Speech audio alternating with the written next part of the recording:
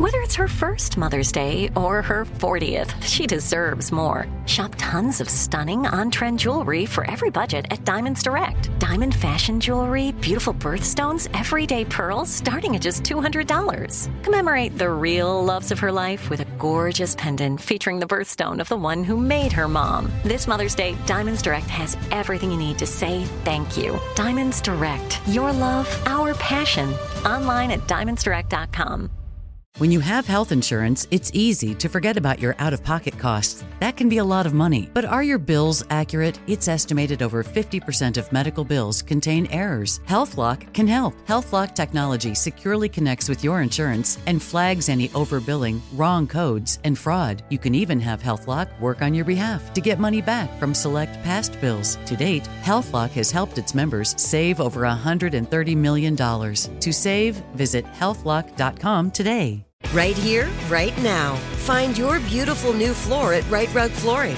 Choose from thousands of in-stock styles, ready for next day installation, and all backed by the right price guarantee. Visit rightrug.com. That's RITERUG.com today to schedule a free in-home estimate or to find a location near you. 24-month financing is available with approved credit. For 90 years, we've been right here, right now. Right Rug Flooring. Welcome to Unobscured, a production of iHeartRadio and Aaron Menke.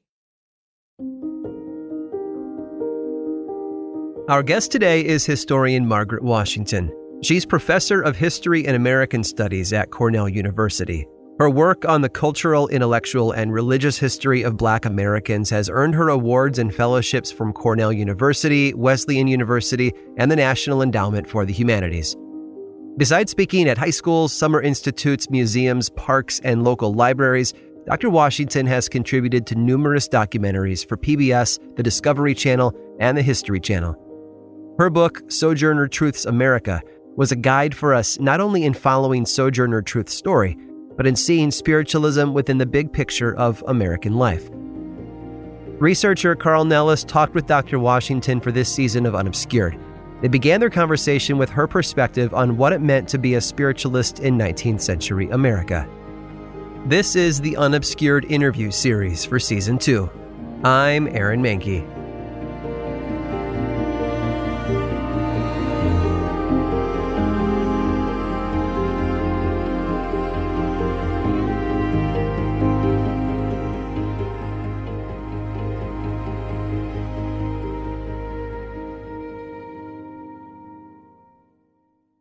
If you were a spiritualist in the 19th century, you looked upon life after death as a continuation of contact with humans, especially your loved ones. It was a situation where your contact with people who had passed beyond the veil could be instructive, it could be warnings, but there was this contact with people who had gone on. It wasn't a break with earthly life and then life in the beyond. So the first important aspect of spiritualism was this contact between humans who had been left to mourn and people who had passed on into the spirit world.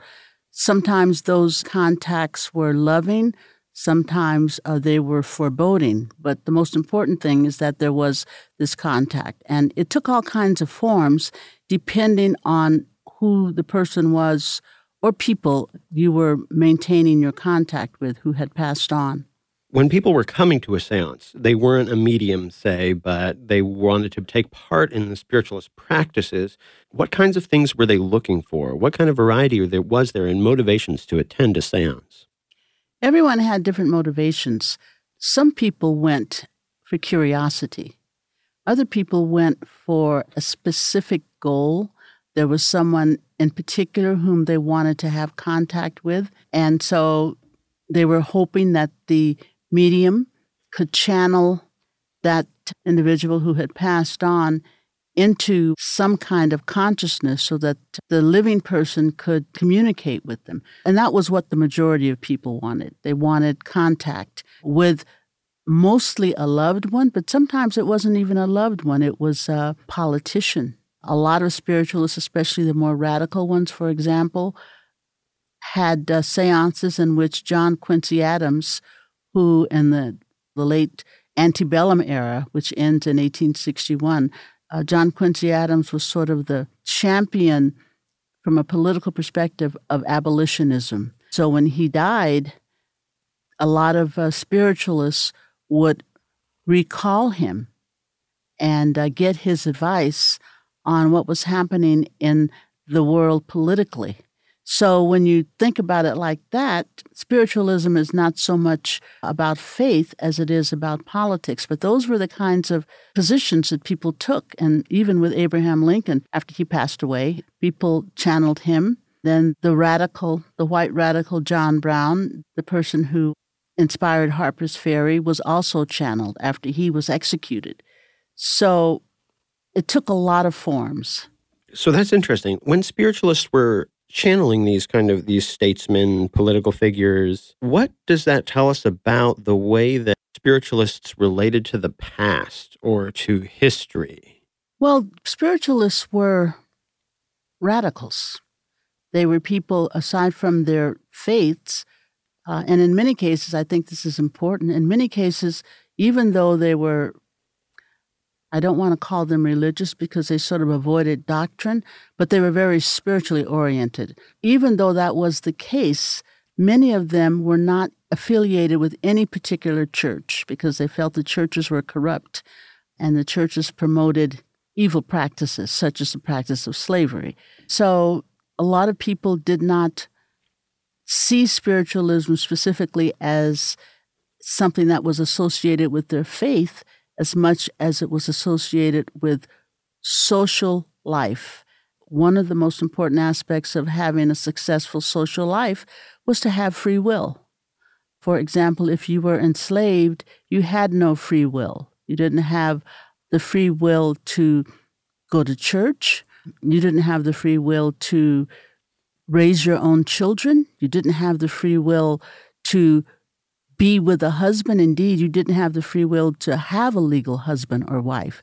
These were the kinds of issues that spiritualism opposed with the churches. I guess you would say they were not religious people, even though they were very upright people and very spiritual people. One of the movements that kind of seeded the ground for spiritualism was a kind of a utopian or a collectivist impulse among many of these radicals to form model communities or kind of sanctuary communities over the course of her life. Sojourners involved in Northampton, Hopedale, and there are others, Fruitlands, the Oneida Community, Brook Farm. Could you talk a little bit about what was going on with these utopian or communalist kind of impulses that were bringing people to these places? There were, I think, a myriad of differences between the utopian communities. Not all of them were spiritualists. Fruitlands, the one that was founded by Bronson Alcott, was not spiritualist. The Shaker communities were, and the ones that Sojourner Truth became involved in were, except, as you mentioned Northampton. Well, Northampton had many spiritualists in it, but it was not a spiritualist community. It was more of a, I guess you'd say it was basically an abolitionist commune is what it was. One of the things that united these utopian communities was a belief in the power of spiritualism, even if they weren't founded for that particular purpose. The Sojourner, when she went to Northampton, she found a home for her spiritualism there, even though it was an abolitionist community. When she moved to Michigan, in, I believe it was 1857, she actually settled in a spiritualist community. And so there were spiritualist communities, especially in the West, or what we call today the Midwest. At that point, she did want the spiritual connection in terms of her daily life. So Harmonia, which was outside of Battle Creek, Michigan, was a spiritualist community. They all weren't founded on the basis of spiritualism, but they all embraced the ideas of spiritual contact with the other world. At that point in the 1840s and 50s, we're pretty well into Sojourner's life. Let's go back to the beginning with her. She's not born Sojourner Truth, of course, taking on both parts of that name is really significant to her life story. But let's start at the beginning. She was born into slavery in New York before the 19th century dawned. So she's a generation or two older than many of the other women that we're going to be following for this series, talking about spiritualism, the Fox sisters, Cora Hatch, Victoria Woodhull, Emma Britton. How was the New York of her childhood different from the New York of the 1840s and 50s? She would say, and actually she did say, that when she was born, there were no ships, there were no steamboats. It was a whole different world. She pointed out in her talks in the 1840s and 50s that she was now living in what she called the modern world, but she had been born and raised in a world that in many ways was not even connected to what she considered modernity in the antebellum era. So it was very backward in a lot of ways. Sojourner Truth grew up not wearing shoes. If you can imagine living in rural Hudson Valley, New York, in the wintertime and not having shoes. But that was the fate of the enslaved African Dutch people where she grew up, and that was pretty much her fate until she became a Christian and obtained her freedom. She was born in 1797, so basically she's kind of an 18th century woman in that sense, and so that makes her quite different from the people who were going to become her comrades in the movements that she became involved in. Also, I think it's important to note that her background is Dutch as opposed to English. That made a difference at that point. There weren't that many Dutch. Most of the Dutch were centered in New York in the Hudson Valley, but it was a group of people, it was an ethnicity that they kept to themselves. And they spoke Dutch. She spoke Dutch until she was in her late 20s. And it was quite a different culture. She was not given religious instruction as a child or even as a young woman. So she didn't have the religious background that a lot of African Americans, even enslaved ones who had English mistresses and masters had. So in some ways that made her kind of like a vessel for Christianity. But on the other hand, it gave her kind of a circumspection about accepting everything. And that, along with the, we think that at least she said that her grandmother was born in Africa and her husband's grandmother was born in Africa. And spiritualism has interesting connections to what we call Africanity. The idea of people connecting to the other world was something that Africans took as just common, it's just the way it was. There really was no break between the earthly life and the life of the beyond. That made spiritualism something that she essentially gravitated toward, and as she would say, she was practicing it before she even knew that there was something called spiritualism. You write so beautifully in the book about West African traditions that weren't broken by the introduction of Christianity into West Africa, and that Belle drew on in her early life. Can you talk about them maybe in particular in relationship to when Belle, because she was born Isabella, right? Mm-hmm. When she lost her father, how did his death shape her life and her spiritual perspective? She was very close to her father, who was the head man for this massive landowning family who, at one point in their history, if you can believe this, owned 2 million acres of New York land. Her father was the head man. He was highly respected. He was half Mohawk, in spite of the fact that he was highly respected by his owners. And as a matter of fact, after his owner died, he wrote that he was called bomb-free, which was a combination of the Dutch word bomb and the English word free. Free tree, bomb meaning tree. So he was supposed to be taken care of once his owner passed away. And he left instructions for that. And the record shows that for 3 or 4 years after the owner passed away, the owner's sons did take care of him. Then it's pretty clear that they're not taking care of him and that his wife has died. Belle's mother has passed away. So he's basically being led around from pillar to post. He loses his eyesight, and she is enslaved by other people, and she has to go from one place to another to find him. This goes on for a number of years, and they were very close. She and her younger brother were the only two remaining children that they were allowed to keep, and the others, 10 or 12, had been sold away. She was very close to her father. When he was sort of left to fend for himself, she would find him in various places, and he would bemoan his fate. And she told him that this was her prediction, that they were going to get their freedom pretty soon, and she would take care of him. And of course, he died before that happened, and she was devastated by his death. He froze to death alone.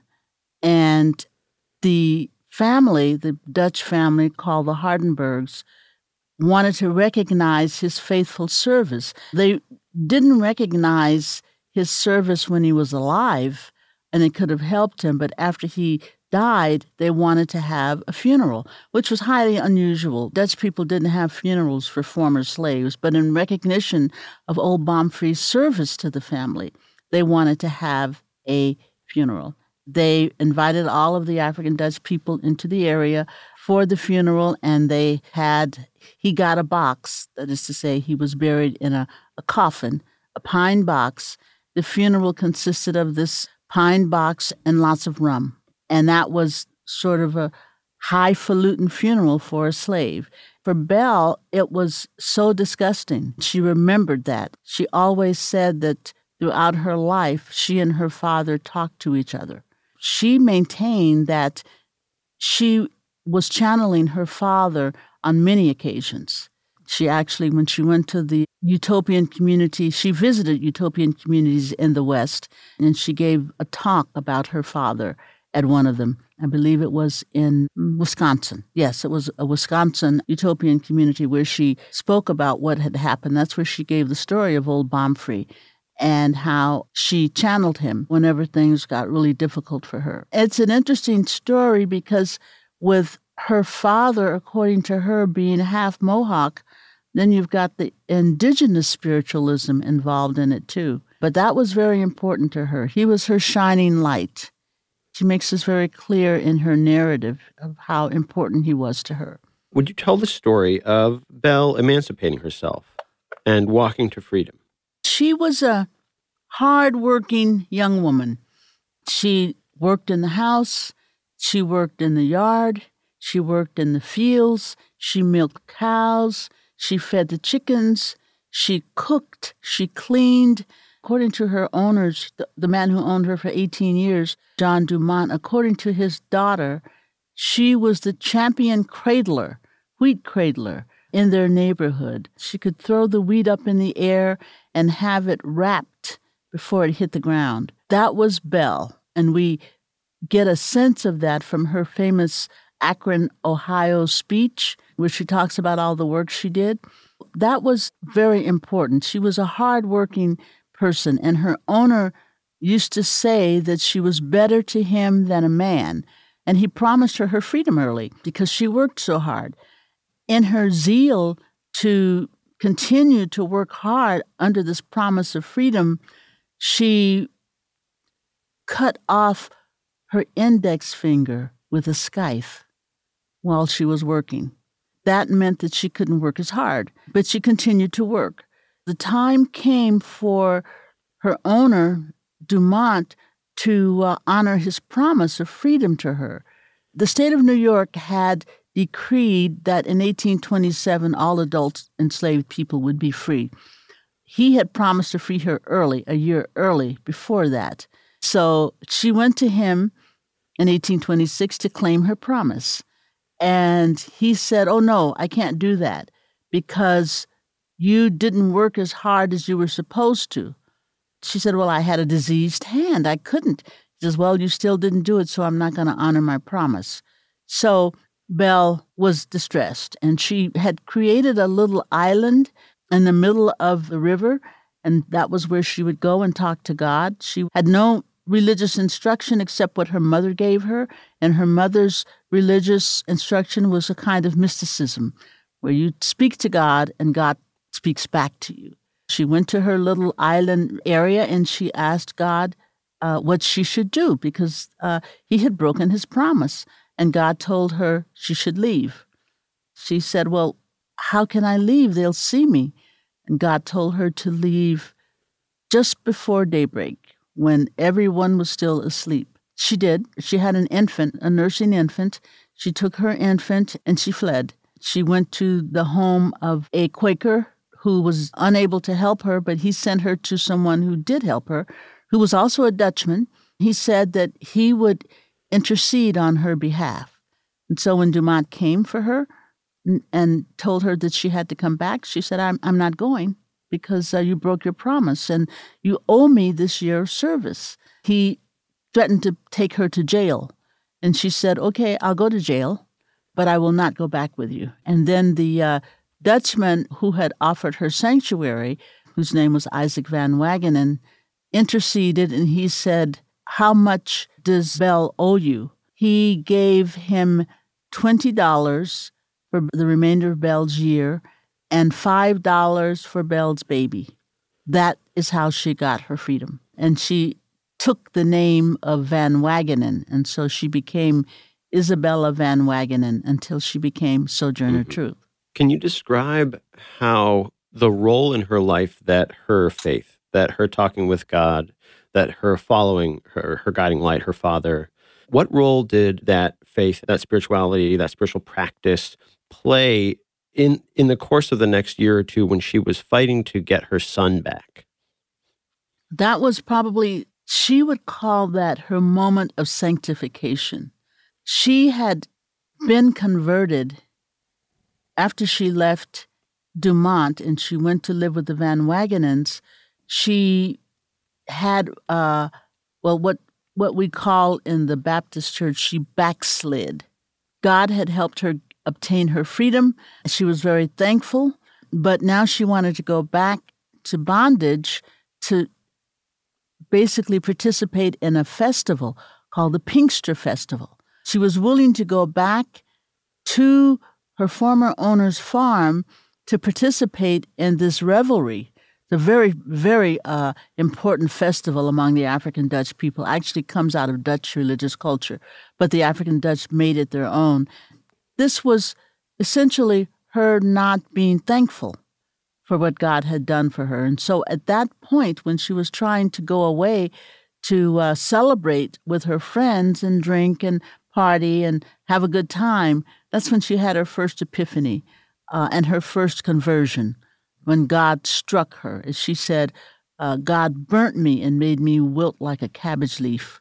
She didn't go, but she did realize that her conversion meant that there were certain activities that she no longer engaged in. So that was her conversion. Her sanctification came after the conversion when the man she was staying with, Mr. Van Wagenen, came home and told her that he had heard that her child, her son, 5-year-old son, who was still in bondage, had been sold. And this was something that was very common in New York.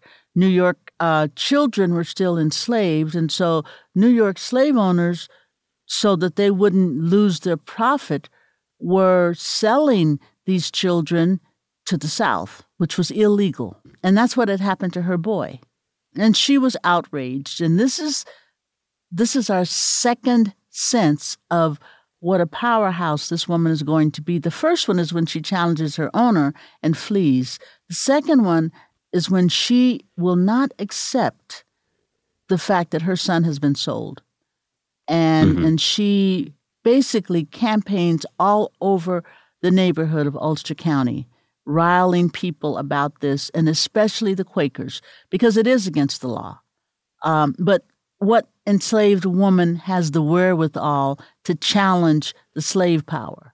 Well, Belle did, and she got help from the Quakers, and she eventually was able to get her son back, but she raised a huge ruckus. A lot of the slaveholders were angry with her for having done this, and so she felt very compromised, very vulnerable. But she had told them that she was going to get her son back, And the owners had said, you can't get him back. But she, with the help of the Quakers, it's a very convoluted story, but the Quakers were adamantly anti-slavery. And they helped her get a lawyer and eventually get this boy back. Within a year, he was back. And when she got him back, she went to court and got him back. He was covered with bruises. He told her that the man who had purchased him, who was also a New Yorker who had moved to Alabama, had his horse hoof the boy. Her son's name was Peter, in the face. He had a big gash in his forehead where the man's horse had hoofed him. And he showed her all the bruises on him. And she was so angry that she asked God for retribution. And she told him to render unto them double for everything they had done to her son. That was, as far as she was concerned, that was her curse that she was leveling against this family. And within a few months, this was her sanctification as far as she was concerned. She had asked God to curse this family. Within a few months, the woman who was married to the man who had sold her son and brutalized him was killed by her husband in a very brutal way. He basically, according to the narrative, he had cut her windpipe out in a drunken fit. He was an alcoholic. It was a double whammy because her son, Peter, Belle's son, had told her that the only person who was nice to him while he was there in Alabama was this young woman, Miss Eliza, who was also a New Yorker. But she had tried to help the little boy and had said she wished that he could go back to his mother. In a way, she was innocent. She had married a New Yorker who had become a slaveholder, and they were living in Alabama, but she was trying to help Peter. Nonetheless, when Peter was brought back to New York, the owner, the former owner, her husband, was so angry, and he was an alcoholic anyway, that he took it out on her and killed her. And when Belle heard this, she said, "This is what God is doing on my behest, but I didn't mean for God to go that far." And the fact that this young woman had died and that Belle had asked God to curse the family, to her was God's way of, I guess, giving her a special dispensation. Even though she said, the language of my heart was, I didn't mean for you to do so much, God, but I couldn't question God.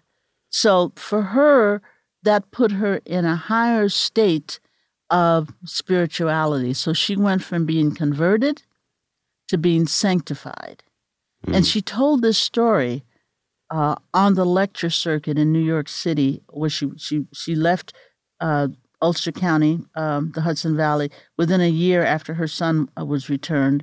And she told that story over and over again, and it made her a popular preacher in New York City, a revival preacher. So even before she became Sojourner Truth, as Isabella Van Wagenen, she was preaching in New York City and telling her experience of conversion and sanctification. So that was her background before she became the woman whom we would come to know. Well, and I'm interested more in that time because as she's working and preaching in New York City through the 1830s, she's working with she meets people like David Ruggles, and she's really preaching social reform. Can you talk a little bit about what life in New York City was like at that time? Who was Sojourner addressing? Who was she preaching to? Well, when she went to New York, the Methodists heard her preach in Ulster County, where she was born and raised, and they essentially said, your message is too important for you to be here. So they took her there. They found a Methodist. I can't call him a preacher because he was not accepted by the church. These people were they were Methodists who were shunning the Methodist Church because they felt the Methodist Church was becoming too respectable. So these were the people that she hooked up with as soon as she got to New York City, people who were dissenting from the Methodist Church, Methodists who were dissenting from Methodism. And so that's where she got her contact. And New York City was a vibrant place for African Americans, but it was also a tragic place because it was a situation where African American adults were converging onto the city because that represented freedom and it represented mobility and it represented opportunity, but they had to leave their children. Just as Belle had to leave her children. She left her daughters, but she took her son. She took her little boy with her, but the others remained in Ulster County. And so New York's Black population, which was very large, found that there were opportunities to learn to read. There were opportunities to set up your own churches, but there were very few jobs other than domestic work. And so that's what they did. A lot of domestic work. But it was a very impoverished situation for free Black people in New York City at that time. And in many ways, it would only get worse as far as the socioeconomic situation was concerned. But that would give rise to a very vibrant political culture on the part of African Americans to challenge this. So it was a time of hope, and it was a time in many cases of despair. People in Belle's situation, that is, women coming out of the farming areas trying to get jobs, often found themselves sometimes doubling as sex workers. It was sometimes living in slum situations, and if they were domestics, almost always, 90 to 95% of the time, living in the home of their employer, which meant that they were on call all the time. So it was a very confining life. As a matter of fact, a lot of the Black leadership encouraged Black people to stay in the countryside and not come to the city because they were crowding into the cities. There weren't enough jobs. It was a kind of hopelessness. But people were determined to make a better life, and so they were coming anyway. And so she was part of that movement of people coming into the city. And so she was determined to make a better life for herself. And I guess I should point out that she did have a husband, but she left him. When he wouldn't come with her, because he was an adult, he was free, he would not come with her. So she left. And she was determined to not be a casualty of the city. And she says that, I refuse to bow to the filth of the city. And she had, in a way, sort of a protective group around her because these Methodists were so interested in her that they helped her find a position. And then she also worshiped with them. So I guess she had a kind of specialness about her because of her experiences, because of her capacity to communicate, keeping in mind that her English is not very good, but she's able to communicate with them, even with her broken English and her Dutch brogue, in a way so that they find her incredibly inspiring. And she becomes a revivalist preacher. And I don't know how many African Americans she reached because she was a country woman. And so there wouldn't be much respect. And of course, she couldn't read and write. And she was Dutch. So there wouldn't be much respect for that. But as far as these Methodists who were coming into the city were concerned, her witness was so powerful that, as one person said, everybody in the city was running after her.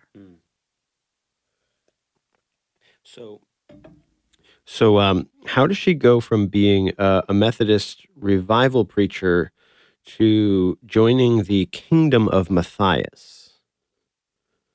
The Kingdom of Matthias members were Methodists. They were fringe Methodists. The Methodist Church, as I mentioned before, was becoming respectable. And the people who were involved in cult groups like Matthias, and Matthias's group was not the only one. A lot of we called these people perfectionists, and a lot of the perfectionist organizations that grew out of this started in the Methodist Church. None of them went as far as the Kingdom of Matthias, but if you consider the Oneida community in Oneida, New York, they had many of the same religious principles that Matthias had. They had multiple marriage, which was really the hallmark in terms of outrage with the Matthias commune. But that was not unusual with these fringe cults. So they all started out as Methodists. The Methodist religion was, they called themselves when it was first founded, the religion that warms the heart. And when it was initially founded, it was opposed to slavery. They believed in salvation being open to everyone. So it was an egalitarian denomination. By the late 1820s, the Methodists wanted to become just like High Church. They wanted to become like Presbyterians and Congregationalists. And so the features of Methodism that had made it a religion that warms the heart, they wanted to divest the church of those. So there would be no clapping, no loud singing, all the things that made Methodism a religion of expression, those were left by the wayside. And concern for the poor, those were left by the wayside. And so people who were Methodists objected to this. So they left the Methodist Church and founded these little perfectionist cells. And the Matthias kingdom grew out of one of those. And so Belle was a Methodist. And she was the kind of person, she was the kind of person who she lived on the fringe. And so when her friends began to question the Methodist Church in favor of helping like wayward women, going into the slums of 5 Points and helping people, these kinds of activities that the church had been involved in previously, they wanted to continue that. And so it's her early reform. And it is important to see these fringe groups as reformists because they were. And they were also opposed to slavery. So the Matthias commune was an extreme of dissension within the Methodist Church, but it wasn't the only one. They went farther than a lot of others, but still, you have to see them within the tradition of people like the founder of Oneida, John Humphrey Noyes. His organization, which grew out of the Methodist and the Congregational Church, also believed in a multiple marriage and spirit matching. And Belle was a spiritualist. So the idea of which was germane to a lot of these fringe organizations coming out of the churches, the idea that your spirit match is more important than your legal marriage, they felt that this was supported by Scripture. And Matthias took it to another level, but he wasn't the only one who did that. Can you describe the way that her experience in the Kingdom of Matthias influenced Belle's thinking going forward? What did she take away from that experience? For one thing, I think it further empowered her because she was targeted by the woman in the Matthias commune who basically owned the mansion that they lived in and was the one who was actually sleeping with Father Matthias. She had targeted Bell as the person who was responsible for the death of one of the other cult leaders, when in fact he had died of a fit. But she did this to deflect blame and to cover up her sexuality with Matthias. So she wanted to put the blame on the colored woman. And that would make sense to the average white New Yorker because part of the attitudes toward Black women was that they were loose women. I mean, that was just common thought. And so that's what she played on. So Belle was in a vulnerable position. She essentially had not done anything except believe in the significance of the cult. The woman who had basically committed adultery was trying to deflect the blame. And Belle had the wherewithal to see what was going on. And she was undaunted. And she says, it's a wonderful quote, "I've got the truth on my side and I can crush them with the truth." And so she was prepared to go to court. They were going to have a trial because after exhuming this man's body, they believed that he had been poisoned. And the victim, the culprit, appeared to be Belle, according to the adulteress and her husband. And so Belle was completely ready to follow that trajectory because she knew where it was going to lead. It was going to lead to the city of New York seeing that one of their own upper-class women was actually the adulteress. And so she was prepared. And one of the ways in which she got prepared is she went to an editor and told her story of the commune, which I'm in the process of republishing her story of what happened. And it is amazing, the kinds of, her recall is impeccable.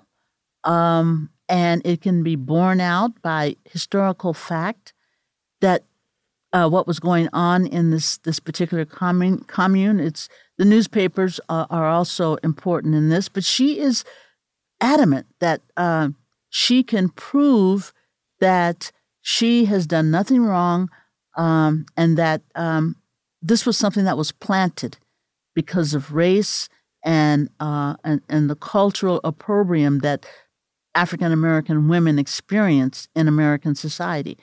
So she was up to the task. She sued them for defamation of character. And she won. Mm-hmm. And so when she says, "I can crush them with the truth," that's exactly what she did.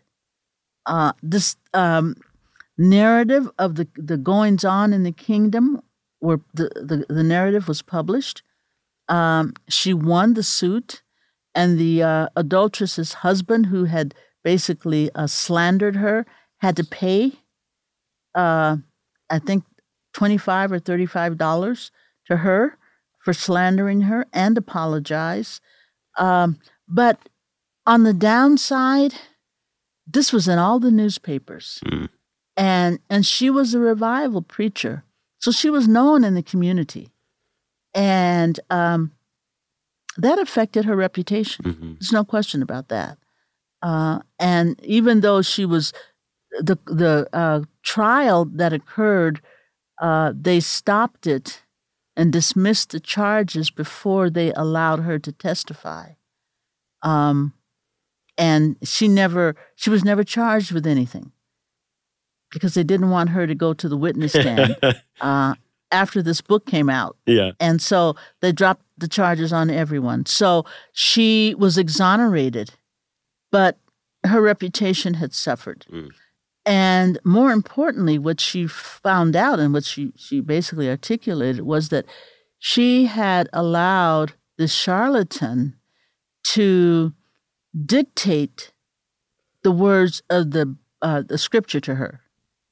And he would read and then he would interpret the reading. And she believed his interpretation. And she never forgave herself for that. And as a result of that, she decided that she would never, first of all, never ask an adult to read the Bible to her, only children.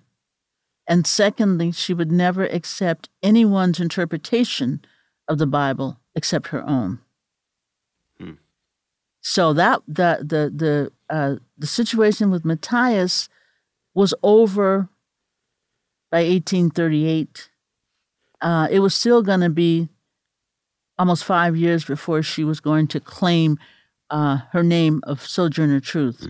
So she stayed in the city and did her preaching and her prayer meeting and her working, but she was never as engaged in reform efforts as she was before that. Yeah. So when does Isabella van Wagenen become Sojourner Truth, and what's that process like for her? Part of it has to do with her son, Peter, who grew up in the city with her and became, I guess you'd say he just really was, Peter was a little gangster. And that caused her a tremendous amount of angst, but in one way he landed on his feet. In another way, he ended tragically. But in terms of landing on his feet, the pastor of a prominent Episcopal church, who was also a very important Black activist, his role in the community was to help young Black boys get a foothold in life. And one of the ways in which young Black boys did that was to go to sea. 40% of the seamen in America at this time were Black. And so it was a way for parents to get their sons out of harm's way while they matured. And then when they came back, if they came back, then they would be able to handle life. So Peter Williams' job was to find seaman positions for boys who were in trouble. And so that's what saved Peter. And he went off to sea in 1839, wrote his mother beautiful letters, and was coming back a changed man, but he never came back. He was due to come back in 1843, and he did not come back. I traced the ship that he was on, and it had some issues. One of the issues was smallpox. Another issue was a mutiny. And he wrote her and said that he had been disciplined for trying to help people on the boat. And he had gotten in trouble, but he was okay now. And that was the last letter she got from him. So he either succumbed to smallpox, maybe he was beaten. We don't know, but he never came back. He was due to come back in 1843. And I think that is telling because that is the same time when she leaves the city and becomes Sojourner Truth. So I think she's already very distressed. She's not making as much spiritual progress as she would like. She's confused, but she's there waiting for her son. And her son does not come back. And in May of 1843, the noted literary author, who is now the editor of the New York City anti-slavery newspaper, the Anti-Slavery Standard, writes this little article in the Standard about a colored woman giving a speech at the Colored Methodist Church. And she says that it is the most profound speech you could imagine. And she says that the colored woman was born in New York slavery, and she talked about her experiences as a slave, and it was extremely powerful. Well, 2 weeks later, Sojourner Truth is in Brooklyn as Sojourner Truth. And so I'm positive that the woman that Lydia Mariah Child is writing about in the Standard is Sojourner Truth. And by the way, Lydia Mariah Child and Sojourner Truth become very good friends in the anti-slavery movement, in the women's rights movement. Mm-hmm. So these events, Peter's scheduled return, which doesn't happen, that's in the spring of 1843. The little speech at the Colored Methodist Church is in May of 1843. And in May of 1843, she takes the Brooklyn Ferry to Long Island. And that's there she meets the Quaker and tells the Quaker her name is Sojourner. And the Quaker says, well, do you have another name? And she says, well, no, I don't. And she says, well, everybody has two names. And after a lot of consideration, she settles on the name of Truth, because that is truth is another name for God. Mm. Mm-hmm. You mentioned the power of that sermon. What do we know about Sojourner's preaching? I mean, she starts really traveling when she takes the name Sojourner, and she's an itinerant preacher through the 1840s and 50s, and really for the rest of her life. Even when she has kind of a home base, she's traveling to preach mm-hmm. and teach. Can you describe what it would have been like to hear Sojourner preach in the 1840s, 1850s? Well, I guess,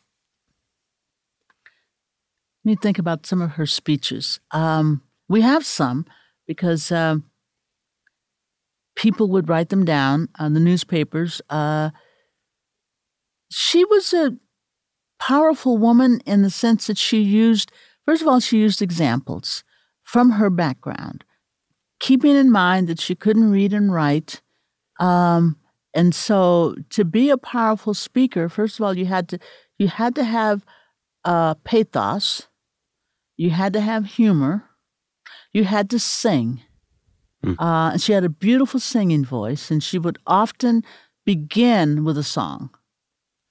And then she'd have a prayer, and then she would speak.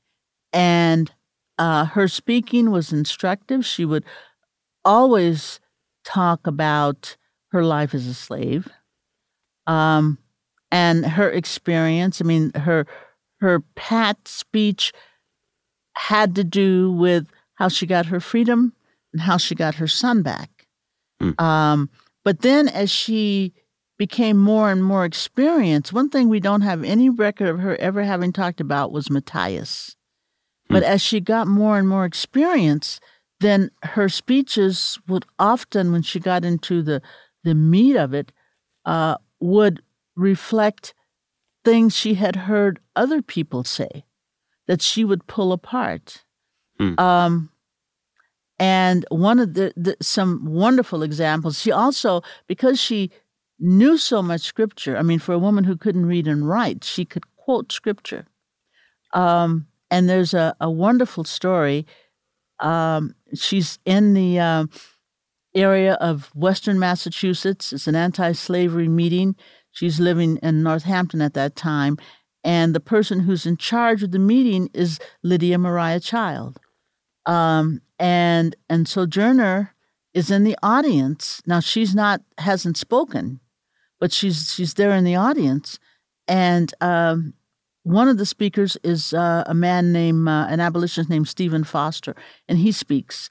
And then one of the men in the audience is a minister, and he stands up and he berates the abolitionists and says that, I haven't heard anything moving here at all. And everyone told me that I should come and hear the abolitionists speak because I will be very, very moved. And I haven't heard anything moving. All I have heard is a bunch of words from women and jackasses. And of course, the crowd is shocked. And then Sojourner stands up, and this is one of her. This is not a speech, but this is an example of her amazing biblical knowledge and her capacity to just change the tone. So she stands up and walks to the front, and she says, "Mrs. Chairman, I'd like to have a word." And she says, "This man is very angry. And I know the story. I've heard the story. If he's an intelligent man, he can read the Bible. I've heard the story of another minister who got very angry at an ass who could talk." And then she told the story out of, I think it's the book of Numbers, between Balaam, who's a Moab priest who is supposed to go someplace and God doesn't want him to go, so he puts the angel Gabriel in the road, and Balaam keeps whipping his jackass to go on the road, and the jackass can see the angel, but Balaam can't, and he keeps whipping the jackass, whipping him, and the jackass won't go. And finally, the angel is revealed to Balaam. And so what Sojourner Truth says as she tells the story, she says, "I knew another man who got mighty mad at an ass who could talk. And she tells the story, and she says, so I just want to remind the man and the audience that it was the ass and not the minister who saw the angel." And the crowd just went wild. Yeah. So this is an example of one of her ways of getting the attention of the crowd. And the other thing is that's interesting to me. I've when she spoke to African Americans, as she did in the 1850s, for example, in New York City, by 1850 she's well known, and people who sort of took exception to her in the 1830s in New York City are now going to hear her. And so she speaks. One talk that she gives at Abyssinian Baptist Church, which is recorded in the New York Tribune. It's a long speech, and she begins in the usual way with the prayer and the singing and so on. And then she is very personal and talks about what it's like to speak to her own people. And she reminds them that when she lived there, nobody, Black people, paid any attention to her, that most of her work that she did as a reformer, as Isabella, was in the 5 Points among sex workers and drunks and people like that.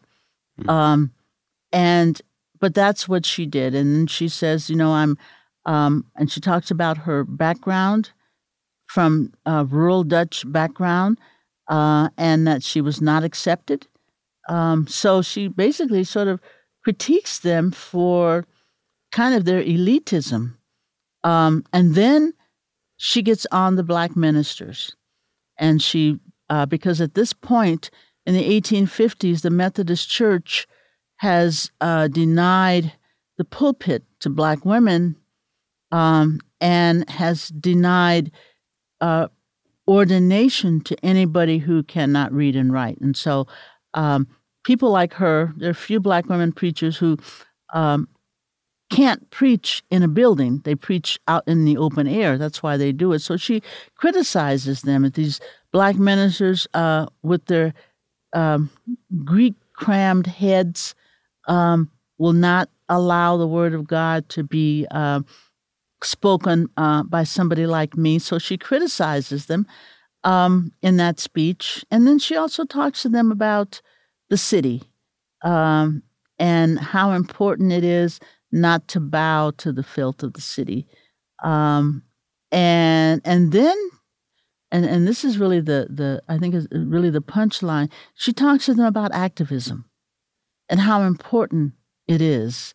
And you get the sense from what she's saying that even though there's a huge abolitionist movement going on in the 1850s, and there are lots of black abolitionist speakers and so on, in cities, people are not on a daily basis are not as active as they could be or should be. And so she critiques them on that too. And that's important because there's an Underground Railroad. I mean, after 1850, when the Fugitive Slave Laws passed, the Underground Railroad is very vibrant. And so she, in speaking to her own people, is admonishing them for not taking a more activist role. And it's a long speech. So that's her with her own people. But yeah, there were these elements in an anti-slavery speech: humor, pathos, experience, and you had to tell a story. So she was a master at this. Let's talk about one of those places where she did feel at home in the Northampton Association, which is such an interesting episode of her life, in part because of all the people she meets there, and you write about the isms that were in the air at Northampton in the 1840s. What was that community like, and what were some of those isms, the ideas, what was it like to be in Northampton in that period? Northampton was a very special place. I mean, of all of the utopian communities, we don't know much about Harmonia, the one she was involved in Michigan. But we do have a lot of information on Northampton. And, of course, that's where she wrote her narrative. But Northampton had, first of all, it was founded by William Lloyd Garrison, the head of the American Anti-Slavery Society, founded by his brother-in-law. And that made it sort of an entrepot for anti-slavery. It was Northampton, Massachusetts, was a place that slaveholders liked to go for vacation. And so the commune was sort of on the outside. I guess you'd say it would be north of the city of Northampton. And the people who founded it were from southeastern Connecticut. That's where Garrison's brother-in-law was from. And then a number of his in-laws went to Northampton as well. And it was founded by abolitionists. They wanted a commune where they could have open discussions. And they also wanted a sort of a region that would be in between the East and the West, with the West being not even the Midwest, that is to say, not Ohio and Michigan, but West meaning Western New York. That's sort of the way they saw the anti-slavery dichotomy. So you had Boston, and then you had New York, but New York was in the hands of a more conservative anti-slavery group who did not allow women to speak. So the next headquarters after Boston was really Rochester. So Northampton was in between. And for individuals leaving Boston and that area to go into the Midwest to speak, then Northampton was a stopping place. For them going that way, it was also a stopping place if they were going to go north. It was also an important Underground Railroad entrepot. So all of the reasons that someone would want to be in Northampton as sort of the core of anti-slavery in the East were there for sojourners. So everybody stopped there. Frederick Douglass, Charles Lennox Reman, Abby Kelly. It was the place where you went for all kinds of activities. It was also a place that had, I guess you'd say, the core of reformism there, more than any other of the utopian communities, because even though it was founded by abolitionists, they welcomed other reforms as well, so that it wasn't specifically a spiritualist commune. It wasn't specifically a transcendentalist commune. It was sort of a commune's commune. So everybody was there. The graham bread people were there. The food reformers. Yeah. The health, the water cure was there. David Ruggles had his water cure concern there. John Brown's wife was at the water cure with Sojourner Truth.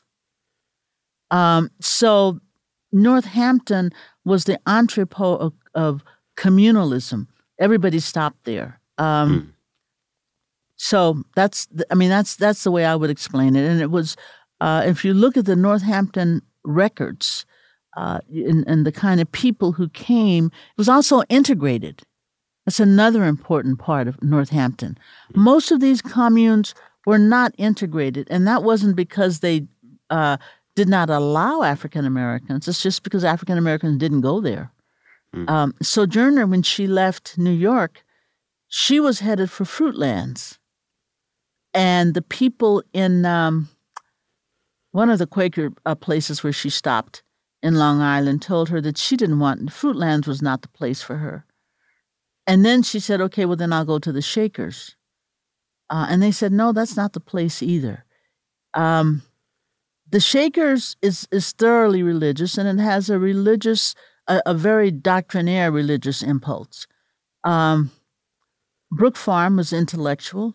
The Oneida community was, multiple marriage for men. So they all had their causes. Northampton, you didn't have to have a specific cause, but you had to be an abolitionist. So it was really the center of the communes, and everybody went there, even people from Europe. The first thing they wanted to do when they were studying utopianism was go to Northampton. So it's in Northampton where she meets people like Amy Post from Rochester. It's in this web of relationships from Northampton where she meets Amy Post, who's at the beginning with the Fox sisters and what's often pointed to as the beginning of modern spiritualism there. But she also meets Andrew Jackson Davis, right? That's right. Can you remember what their conversations were like? I don't know. I know she was very close to his wife. He wasn't there that long. Actually, Right. She met Amy Post. She didn't meet Amy Post in Northampton. She met Amy Post in Rochester in 1851. There was some friction between Andrew Jackson Davis and people who sort of got into spiritualism through the Fox sisters. They thought that Davis's spiritualism was more self-serving, is not as authentic. But that was just differences. The Fox sisters were from Western New York, and so people who came to spiritualism as a practice, as a reform, through that venue just sort of gravitated toward her. Well, there were two of them, the Fox sisters. And then Andrew Jackson Davis, that was a different venue. So it really depended on who you got your spiritualism through. And the Fox sisters were right outside of Rochester, so that was sort of the beginning. But even before that, I mean, even before Sojourner met the Fox sisters, she had met Andrew Jackson Davis because he would come to Northampton. So she was already into the spiritualist network. they sat, Sojourner was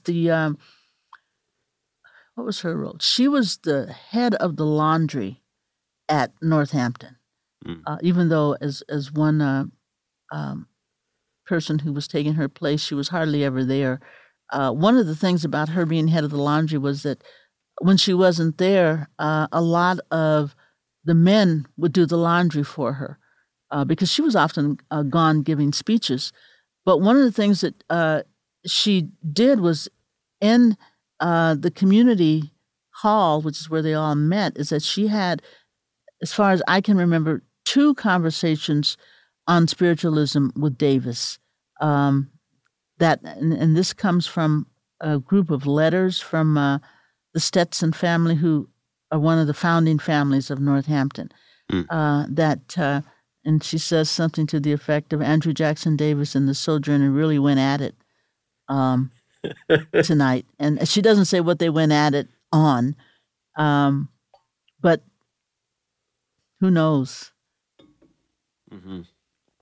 And I know there are records of Andrew Jackson Davis later being disdainful of what he calls, the spirit rapping, and it's not the embrace of his harmonial philosophy, and it's not, the embracing trance lectures, but people looking for the rappings and the table turnings and the kind of physical manifestations. And he, in some cases, pushes back against that as being a kind of a true spiritualism. So that's an interesting point you make about people on that side. Amy Post, who is good friends with the Foxes and Sojourner and their network of spiritualist believers, that they would find Davis to be, I'm trying to remember the word you used. Was it disdainful or something?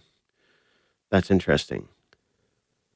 Well, they were more, their spiritualism, as far as they were concerned, was more authentic. He was not so much into mediums. Mm-hmm. And Sojourner was a medium. Mm-hmm. She was adamant about that. And so was Isaac Post. So they believed very strongly in that, the medium part, the rapping, and they also believed in that their seances included rappings. And, I think also some of it was their political orientations between Davis and Davis was certainly a reformer. But aside from political, and by political I mean that they were basically in competition. Spiritualism for the practicing abolitionists, the activist abolitionism, was not something that consumed them. It had its place, but it was not the end all, the way it was for Andrew Jackson Davis. They certainly took it seriously. They had their seances. It was actually, I think it was Isaac Post who channeled John Quincy Adams. Mm-hmm. And so they did strongly believe in it, but they had other causes as well. One of the most important ones was, of course, the breaks within the Quaker Church that they were dealing with. So their causes were much more diverse than Andrew Jackson Davis. You mentioned that Sojourner's vision wasn't as narrowly confined as Andrew Jackson Davis's. How important were women's conventions and anti-slavery conventions for Sojourner during the 1850s? Because, she's not just following the spiritualist circles. She's preaching abolition. She's preaching. She's part of the women's movement, and she's doing religious teaching at the same time as these other things. How important were these conventions for the life of the movements she was involved in? Well, the conventions were her network. They were very important. That was her life. Spiritualism was part of her very being. It later, like when she starts regularly attending spiritualist conventions after the Civil War. Mm-hmm.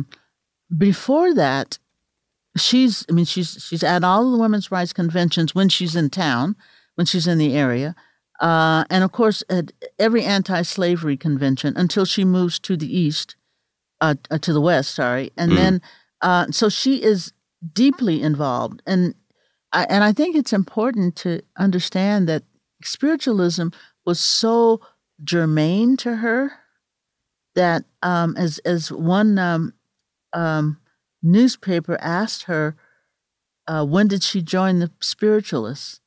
And she said, but there's nothing to join. Yeah. It's just me. But then they started having spiritualist conventions, and she would go to those. Mm-hmm. There's a section in my book where there's an anti-slavery convention in Michigan. Mm-hmm. It's in 1857, and to give you a sense of how important spiritualism was, this is an anti-slavery convention. It's being run by Sojourner and her friend from Ohio, Josephine Griffin, and her friend from Rochester, Lucy Coleman. So they're running this, and then the Progressive Friends in Michigan are also involved. And they're making speeches and they're singing and so on. And then an anti-slavery activist, a woman, gets up and she gives a spiritualist speech. And the newspaper editor, whose name is Marius Robinson, really tries to write it down in the Anti-Slavery Bugle. I can't understand a word of it. But there it is in print. Mm-hmm. And she's channeling all of these people right in the middle of this anti-slavery convention. Mm-hmm. And then, she sits down and then Sojourner Truth gets up and speaks. And she does not mention the woman's spiritualist speech. She talks about anti-slavery and her own children. And but then the next speaker, and I think it's Wright. I can't remember his first name. Henry C. Wright. He goes back to the whole spiritualist outpouring that this woman had. And so it's kind of like embedded in there. Even though I don't know when they had the first spiritualist convention. I'll have to look at, because this new book that I'm working on, spiritualism is very much a part of it. I'm spending a lot of time looking at Cora Hatch. Mm-hmm. Oh yes, awesome. Yeah, I mean she's amazing. Mm-hmm. But it was it was just something that they all accepted. I mean everybody except Frederick Douglass. Mm. He would go he started going to the conventions after the Civil War, but I read a few letters that he wrote to Amy Post. This is like in the late 1840s. And he's, saying, I just can't get into it. Mm-hmm. But he's one of the few. I mean, the other black male abolitionists are many of whom are ministers, mm-hmm. Are very devoted to it. You mentioned Josephine Griffin. After Sojourner sells her Northampton property in 1857 and moves out to Battle Creek, the Harmonia community there, mm-hmm.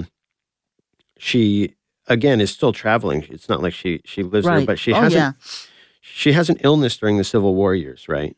Yes. But then she comes back, and in the years after the war, she's very involved with Josephine Griffin in the Freedmen's Village. Mm-hmm. And the National Freedmen's Relief Association.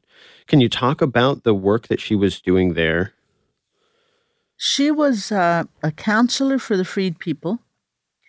And she was both in Washington when Josephine Griffin was the assistant director of the Bureau for Washington. And they had that house on Capitol Avenue or Capitol Hill. Sojourner worked there as a counselor for the freed women, and then before that, so that was that was after the death of Lincoln. Before that, is when she meets Lincoln. That's when she's at Freedmen's Village, and she's doing mm-hmm. she's very important there because these are all women and men and children who were slaves.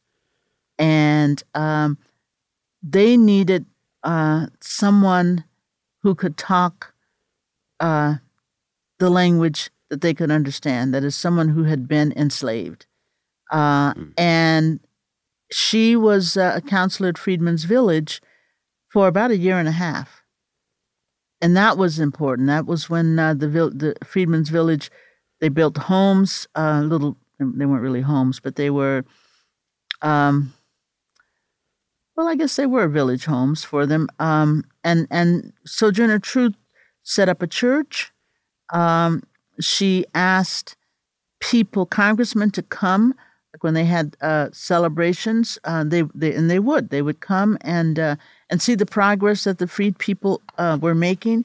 And she also was, because she was an African Dutch woman. She was kind of a taskmaster. She was sort of no nonsense. So she would chastise the freed people for their behavior. And at some point, it made her unpopular with them. But she was very, very strict in terms of what you should and shouldn't do. And also, they were very religious, so there was never any question about them going to church. But Sojourner wanted circumspect behavior. And the difference between enslaved people who were born and raised in the North and enslaved people who were born and raised in the South could be considerable. And Sojourner also was raised in a very sort of industrious type of a home life where everything is all cleanliness. And she promoted that, and sometimes they didn't like it. They thought she was too officious. So she stayed there for a year and a half, and then she went to help with Josephine in the city, in Washington City. And that was, I think that's where she really thrived, because she taught sewing and other domestic arts to the women. And then she went to Freedman's Hospital and worked at Freedman's Hospital, which was going to become Howard University's medical school. She did that for a year and a half. At the same time, she is, along with Josephine, setting up this employment office. I just found that was just so fascinating. That their commitment was such so that they were looking at every avenue possible to place people. And I mean, just all kinds of ways. She was active in the court system, when the apprentice system. They took this out of the book, but the apprentice system in the state of Maryland provided that planters could take people's children and put them to work. And so she went to court to challenge that, and of course she challenged the streetcar arrangements because Lincoln had desegregated the streetcars before he passed away, and the conductors were not honoring it. And so she had a big court case with that. Right, because she gets thrown off, right? She gets thrown off, right, yeah. And dislocates her shoulder. Mm-hmm. And the Freedman Hospital doctors go to court with her to testify. So she's, and then she's, once they are transporting people, trying to get them settled elsewhere, because the city of Washington has 40,000 African Americans in it as a result of the war. And there are not enough jobs for them. There's not enough space. They're living in alleys. Basically they have nothing over their heads. So she and Josephine are trying to get them out of Washington. And so she takes train loads of them to Rochester and even to Michigan. And they call them Sojourner's trains. So, I mean, she's really amazing during this period. After having almost died. Right. Being so sick during the Civil War. Yeah. Yeah. You also found some fascinating, you described some wonderful letters between Cora Hatch and Amy Post when Cora comes and stays with or visits Sojourner at the Freedmen's Hospital. Do we know much about her relationship with Cora? In the book, I talk about this abolitionist singing group, the Hutchisons. The Hutchisons were the most popular folk singers in America, but they were also radical abolitionists, and they were good friends of Sojourners. They spent a lot of time at Northampton, and there's one girl, Abby Hutchison is the one young lady in the group. They're from New Hampshire, and Abby married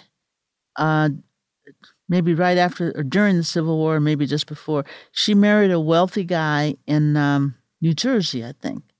And after Sojourner moved to the West, when she would go east, she had certain places where she would stay, and one of them was Abby Hutchison's home. And Abby was a spiritualist, and Abby had Cora Hatch at her house a lot, and Cora and Sojourner met at Abby Hutchison, whatever her married name was, I can't remember, at Abby Hutchison's home. And they met there several times that I've found, because when Sojourner was, after she got well and she said, I'm determined to go to Washington and see the freedom of my people, she stayed with Abby Hutchinson, and Cora was also there. And then Cora went to Washington, and Sojourner was there. It's a big African-American church, and the African-Americans loved Cora Hatch. And so she spoke a lot at their churches, and Sojourner was there when she spoke. Then when the conventions began, when the spiritualist conventions began after the Civil War, there's one in Rochester that I'm recalling. Both Cora Hatch and Sojourner Truth were on the platform. In the Amy Post papers at the University of Rochester, there are 3 or 4 letters from Cora to Amy. Yeah, and those are the ones you describe in the book. I just loved finding that detail. That's amazing. Yeah, they were very close. It's an amazing network of people. In the later 60s and then in the 70s, one of the things you write about that Sojourner was doing a lot was traveling with petitions for land for the freedmen. In the midst of the other conventions and the preaching that she continues to do, it seems like those petitions became really the focus of kind of her final years, the energy that she was putting into those. Is that how you would describe kind of the last decade of her life? I think it's really important. And especially taking the people to Michigan, they remembered her. And they even talk about where she let them off, and who she set them up with, and her network. But I think the culminating part of her life was the Kansas movement. I think when she was trying to get, it was one thing that was for sure. It was always about the betterment of the freed people. And that's why she wanted to get them out of Washington. That movement to get them settled in places like Michigan and New York is one movement. And so she does that until like 1867, 1868. Then she goes home. Because the thing is that she's old and she doesn't have a home. She's got her house in Harmonia, but her daughter and her family, they're living there. So she goes home because she's going to try and build a house for herself. And then when that's settled, then she starts the movement to Kansas, and that's when the petitions come. So the petition movement is about Kansas. And I think that is the culminating point of her life, although she continues to be active. She's very active in the anti-capital punishment movement and the temperance movement. Mm-hmm. But I think that in terms of her service to African Americans, it is the petition movement to create a black homeland in the West. Because black homeland is the mantra, right? And then it first starts with trying to get them settled in the West, that is the Midwest, Western New York, and then Michigan. And also, I should point out that another group of these women take people to the East as well. So the idea is to provide a homeland. And then when that's not as viable, then they focus on the Kansas movement. And that's in the 1870s. And so that occupies her, for the most part, in the 1870s. And then in 1883, she dies. Yeah. But when she dies, before she dies, she gives a speech to the Michigan legislature. And that is on. It's either on capital punishment or temperance. I can't remember. I think it's capital punishment. Yeah, because she has that great statement where she speaks out against executions, and she says, if you want to hang something, hang whiskey, because that causes more damage than anything else. And then 2 years later, she passes away. I'm so glad you mentioned that, and even that quote, because with the life of the Fox sisters in particular, we're going to be talking about how bedeviled they were by alcoholism towards the end of their life. Yeah. Even in that period. We're coming to the end of our time. The one question that I really forgot to ask you was about the Akron Convention, which becomes so kind of mythologized with, the kind of the misquote, the misquoted line. Can you give a brief account of the Akron Convention and how Sojourner's kind of most famous line actually falls short of expressing her amazing, really defiant character?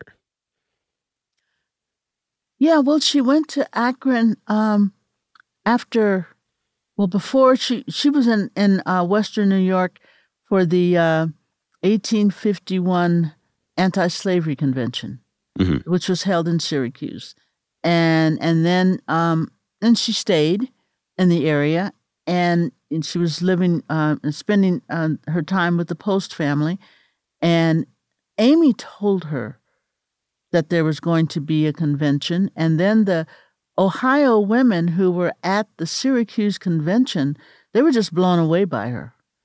And they said, would you come to Ohio and give some anti-slavery lectures?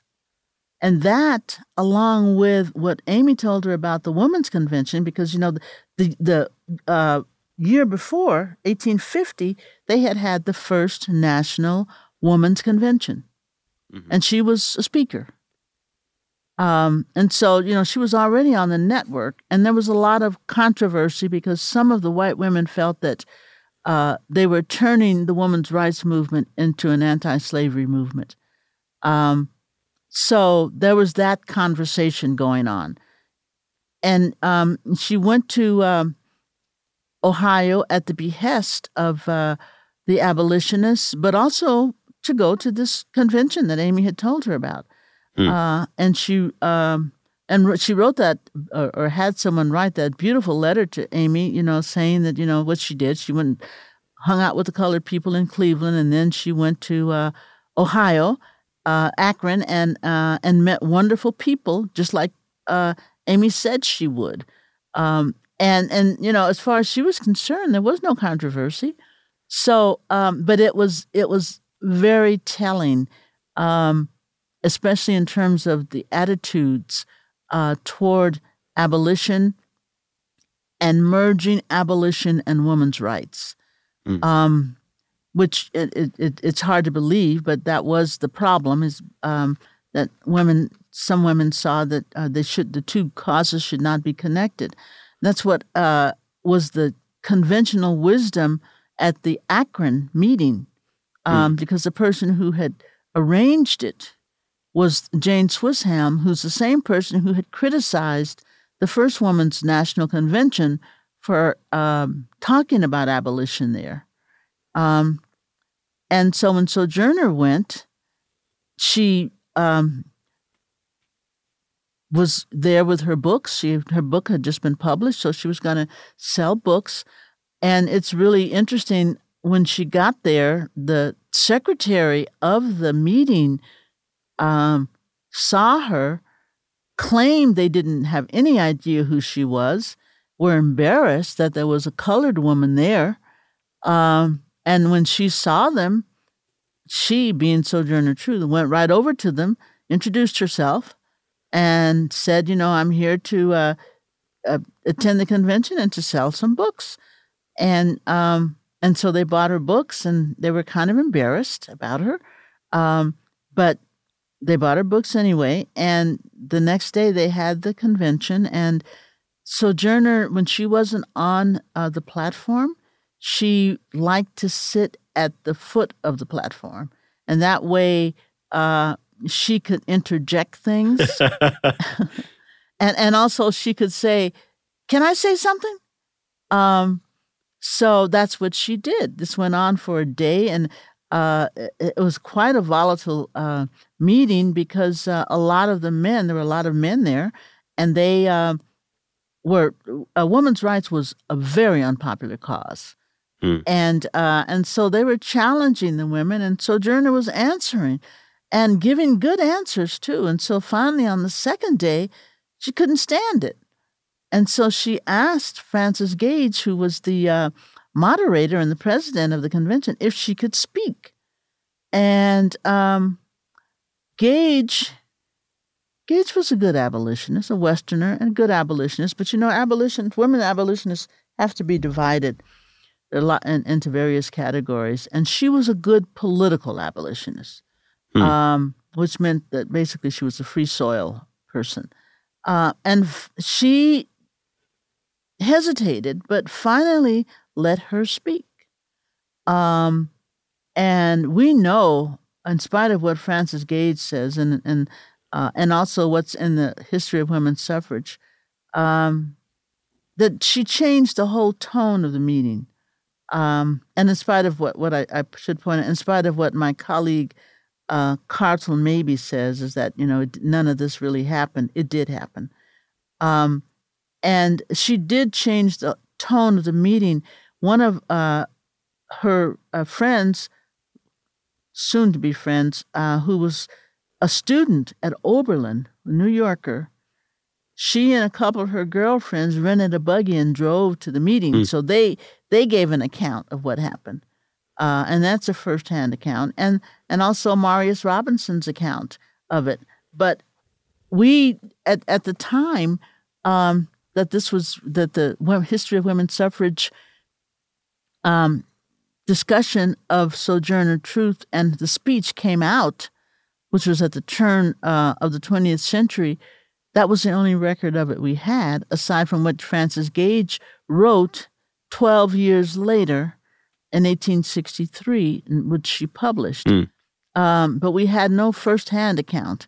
So when Sojourner spoke, I mean, it was really profound. And she basically established Jesus Christ as a feminist, and basically put on record her own labor as a woman, and as a woman who worked like a man, and essentially said that, women had as much right to everything that men had. And she put it in practical terms, but she also put it in spiritual terms. And it was a profound answer to these men. As what is her name? The Oberlin student who actually after the meeting went on an anti-slavery tour with Sojourner Truth. And she gives an account of it. And we know, in spite of what the professor who disagrees, that it was a powerful speech. And we also know that men were opposed to women having their rights. So it is controversial because of that theme, "Aren't I a woman?" which is Frances Gage's rhetorical phrase. But Frances Gage, in fairness to her, was a novelist, a short story writer, and she was competing with Harriet Beecher Stowe. So she wanted to give this a rhetorical flourish. But basically, what she says in her speech in 1863, when the first time she articulates it, is so close to what Sojourner Truth said that you can't argue with that. The only thing you can argue with is the phrase, "Ain't I a woman?"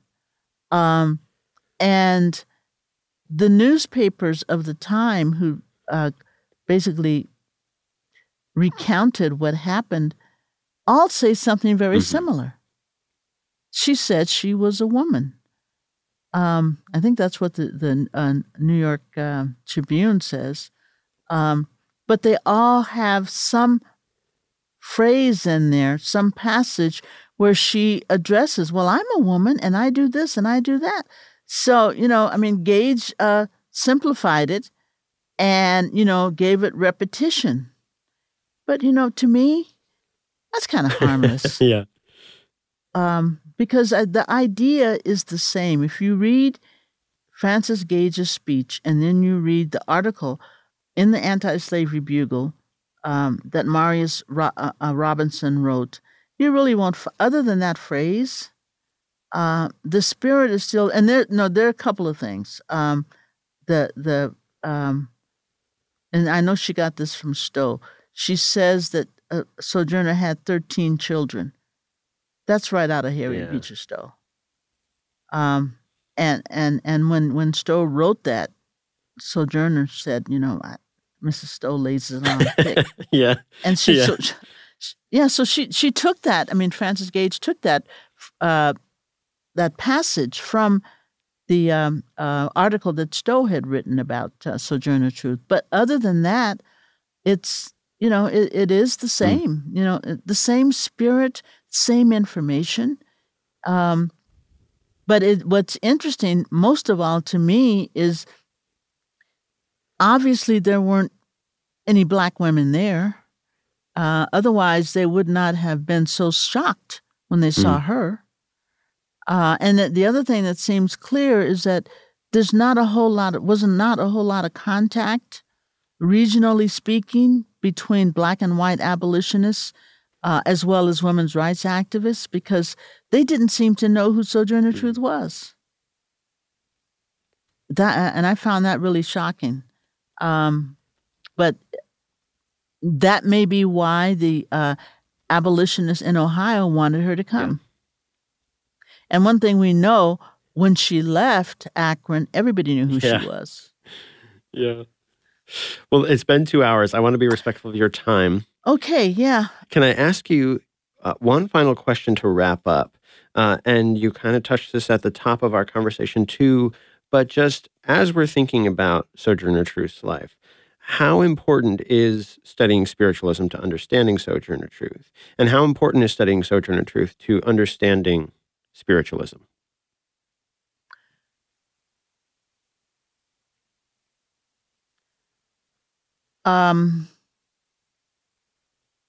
Spiritualism was very dear to Sojourner.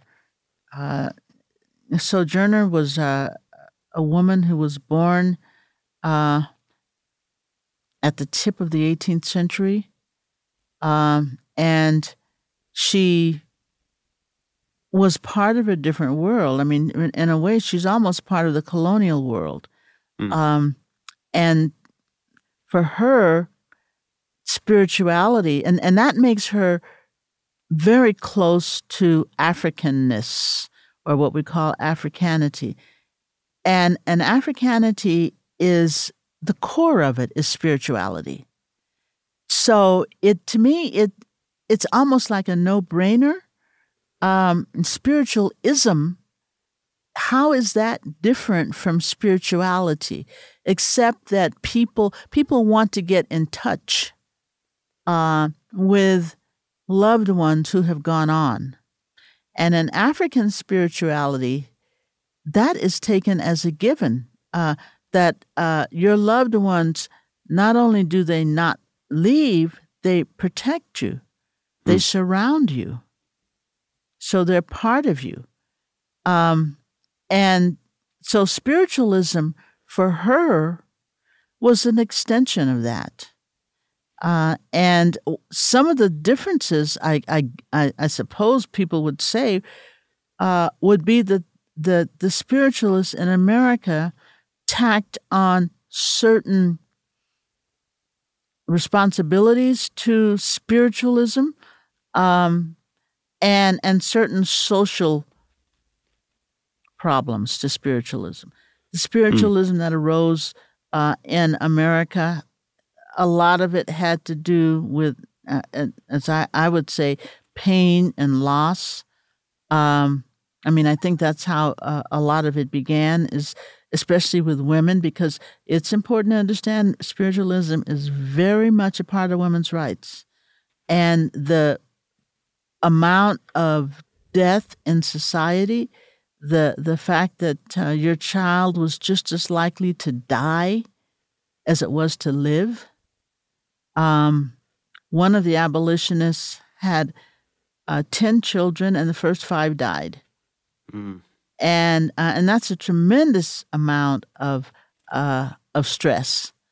And one of the things that spiritualism allowed was it was a release of that stress, because you had the capacity to think that you were in touch with these children, and not only were you in touch with them, but they were happy. No matter how they had suffered from these horrible childhood diseases that they died from. So spiritualism was connecting life and death. And I think that's important. Spiritualism was important to life. And women, I think, needed that. And not only women, but men as well. You know, Abraham Lincoln, after his son Willie died, went to a spiritualist. His wife convinced him to go, and she became interested in spiritualism because her, what would you call this woman? Dressmaker. She was more than a dressmaker. She was a confidante. She was a dressmaker. She dressed her hair, but she was a former slave. And her son had passed for white, so he could join the Union Army at a time when they weren't taking black people. Yeah. And he was killed almost immediately. And that was her only child. And so spiritualism was very important to her. And then after Willie Lincoln died, then she introduced Mary Todd Lincoln to spiritualism. And Mary Todd Lincoln took it very seriously, and even got Abraham Lincoln to go to one. It didn't relieve him, but it was a form of relief. It's a form of solace. It was a form of faith.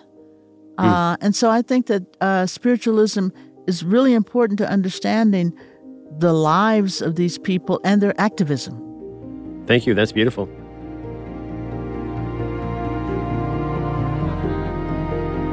Hey folks, it's Aaron here. I hope today's interview helped you deepen your understanding of everything involved in the world of spiritualism. But we're not done yet. We have more interviews to share with you, so stick around after this brief sponsor break to hear a preview of next week's interview.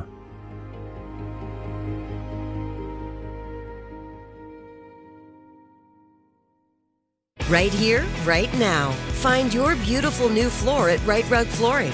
Choose from thousands of in-stock styles, ready for next day installation, and all backed by the right price guarantee.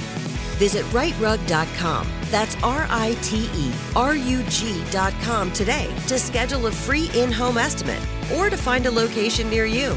24-month financing is available with approved credit. For 90 years, we've been right here, right now. Right Rug Flooring. This is it. Your moment. This is your time to make your comeback with Purdue Global. When you come back with a Purdue Global degree, you create opportunity for yourself, your family, and your future. It's a degree you can be proud of, a degree that employers will trust and respect. Purdue Global offers working adults like you over 175 flexible degree programs to meet your specific career goals. These include associate, bachelor's, master's, and doctoral degrees and certificates. Purdue Global degree programs range from nursing to business to communication and more. Whatever your interest, we have the degree that will move you forward. You have the knowledge, you have the experience. Now it's time to get credit for the work you've done and earn the recognition you deserve with Purdue Global, Purdue's online university for working adults. You know you're worth it. We do too. So don't wait another second to get the degree that will take your career to the next level. Start your comeback today at purdueglobal.edu.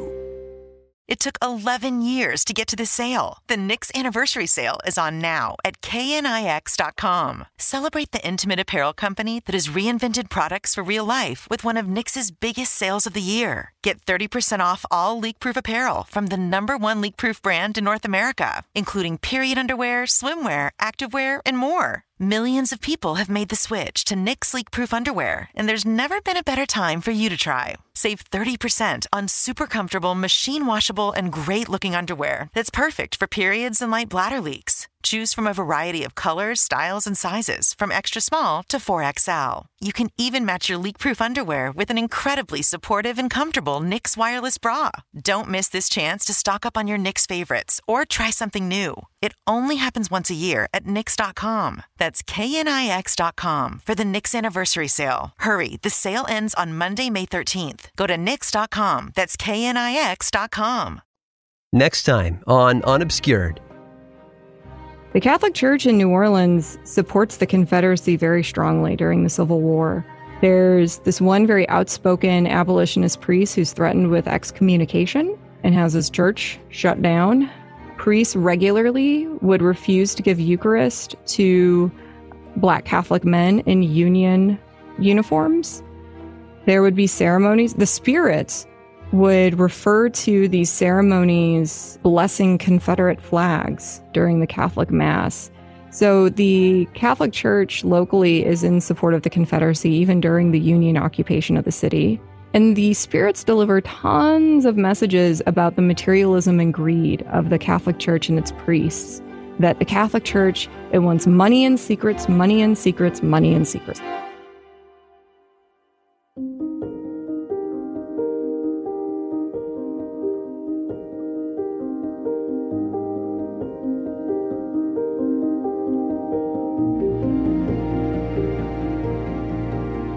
Unobscured was created by me, Aaron Mahnke, and produced by Matt Frederick, Alex Williams, and Josh Thane in partnership with iHeartRadio.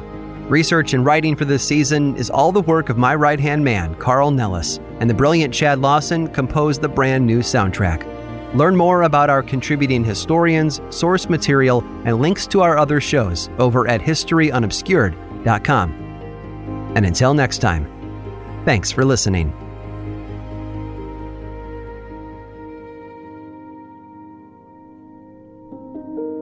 Unobscured is a production of iHeartRadio and Aaron Mahnke. For more podcasts from iHeartRadio, visit the iHeartRadio app, Apple Podcasts, or wherever you listen to your favorite shows.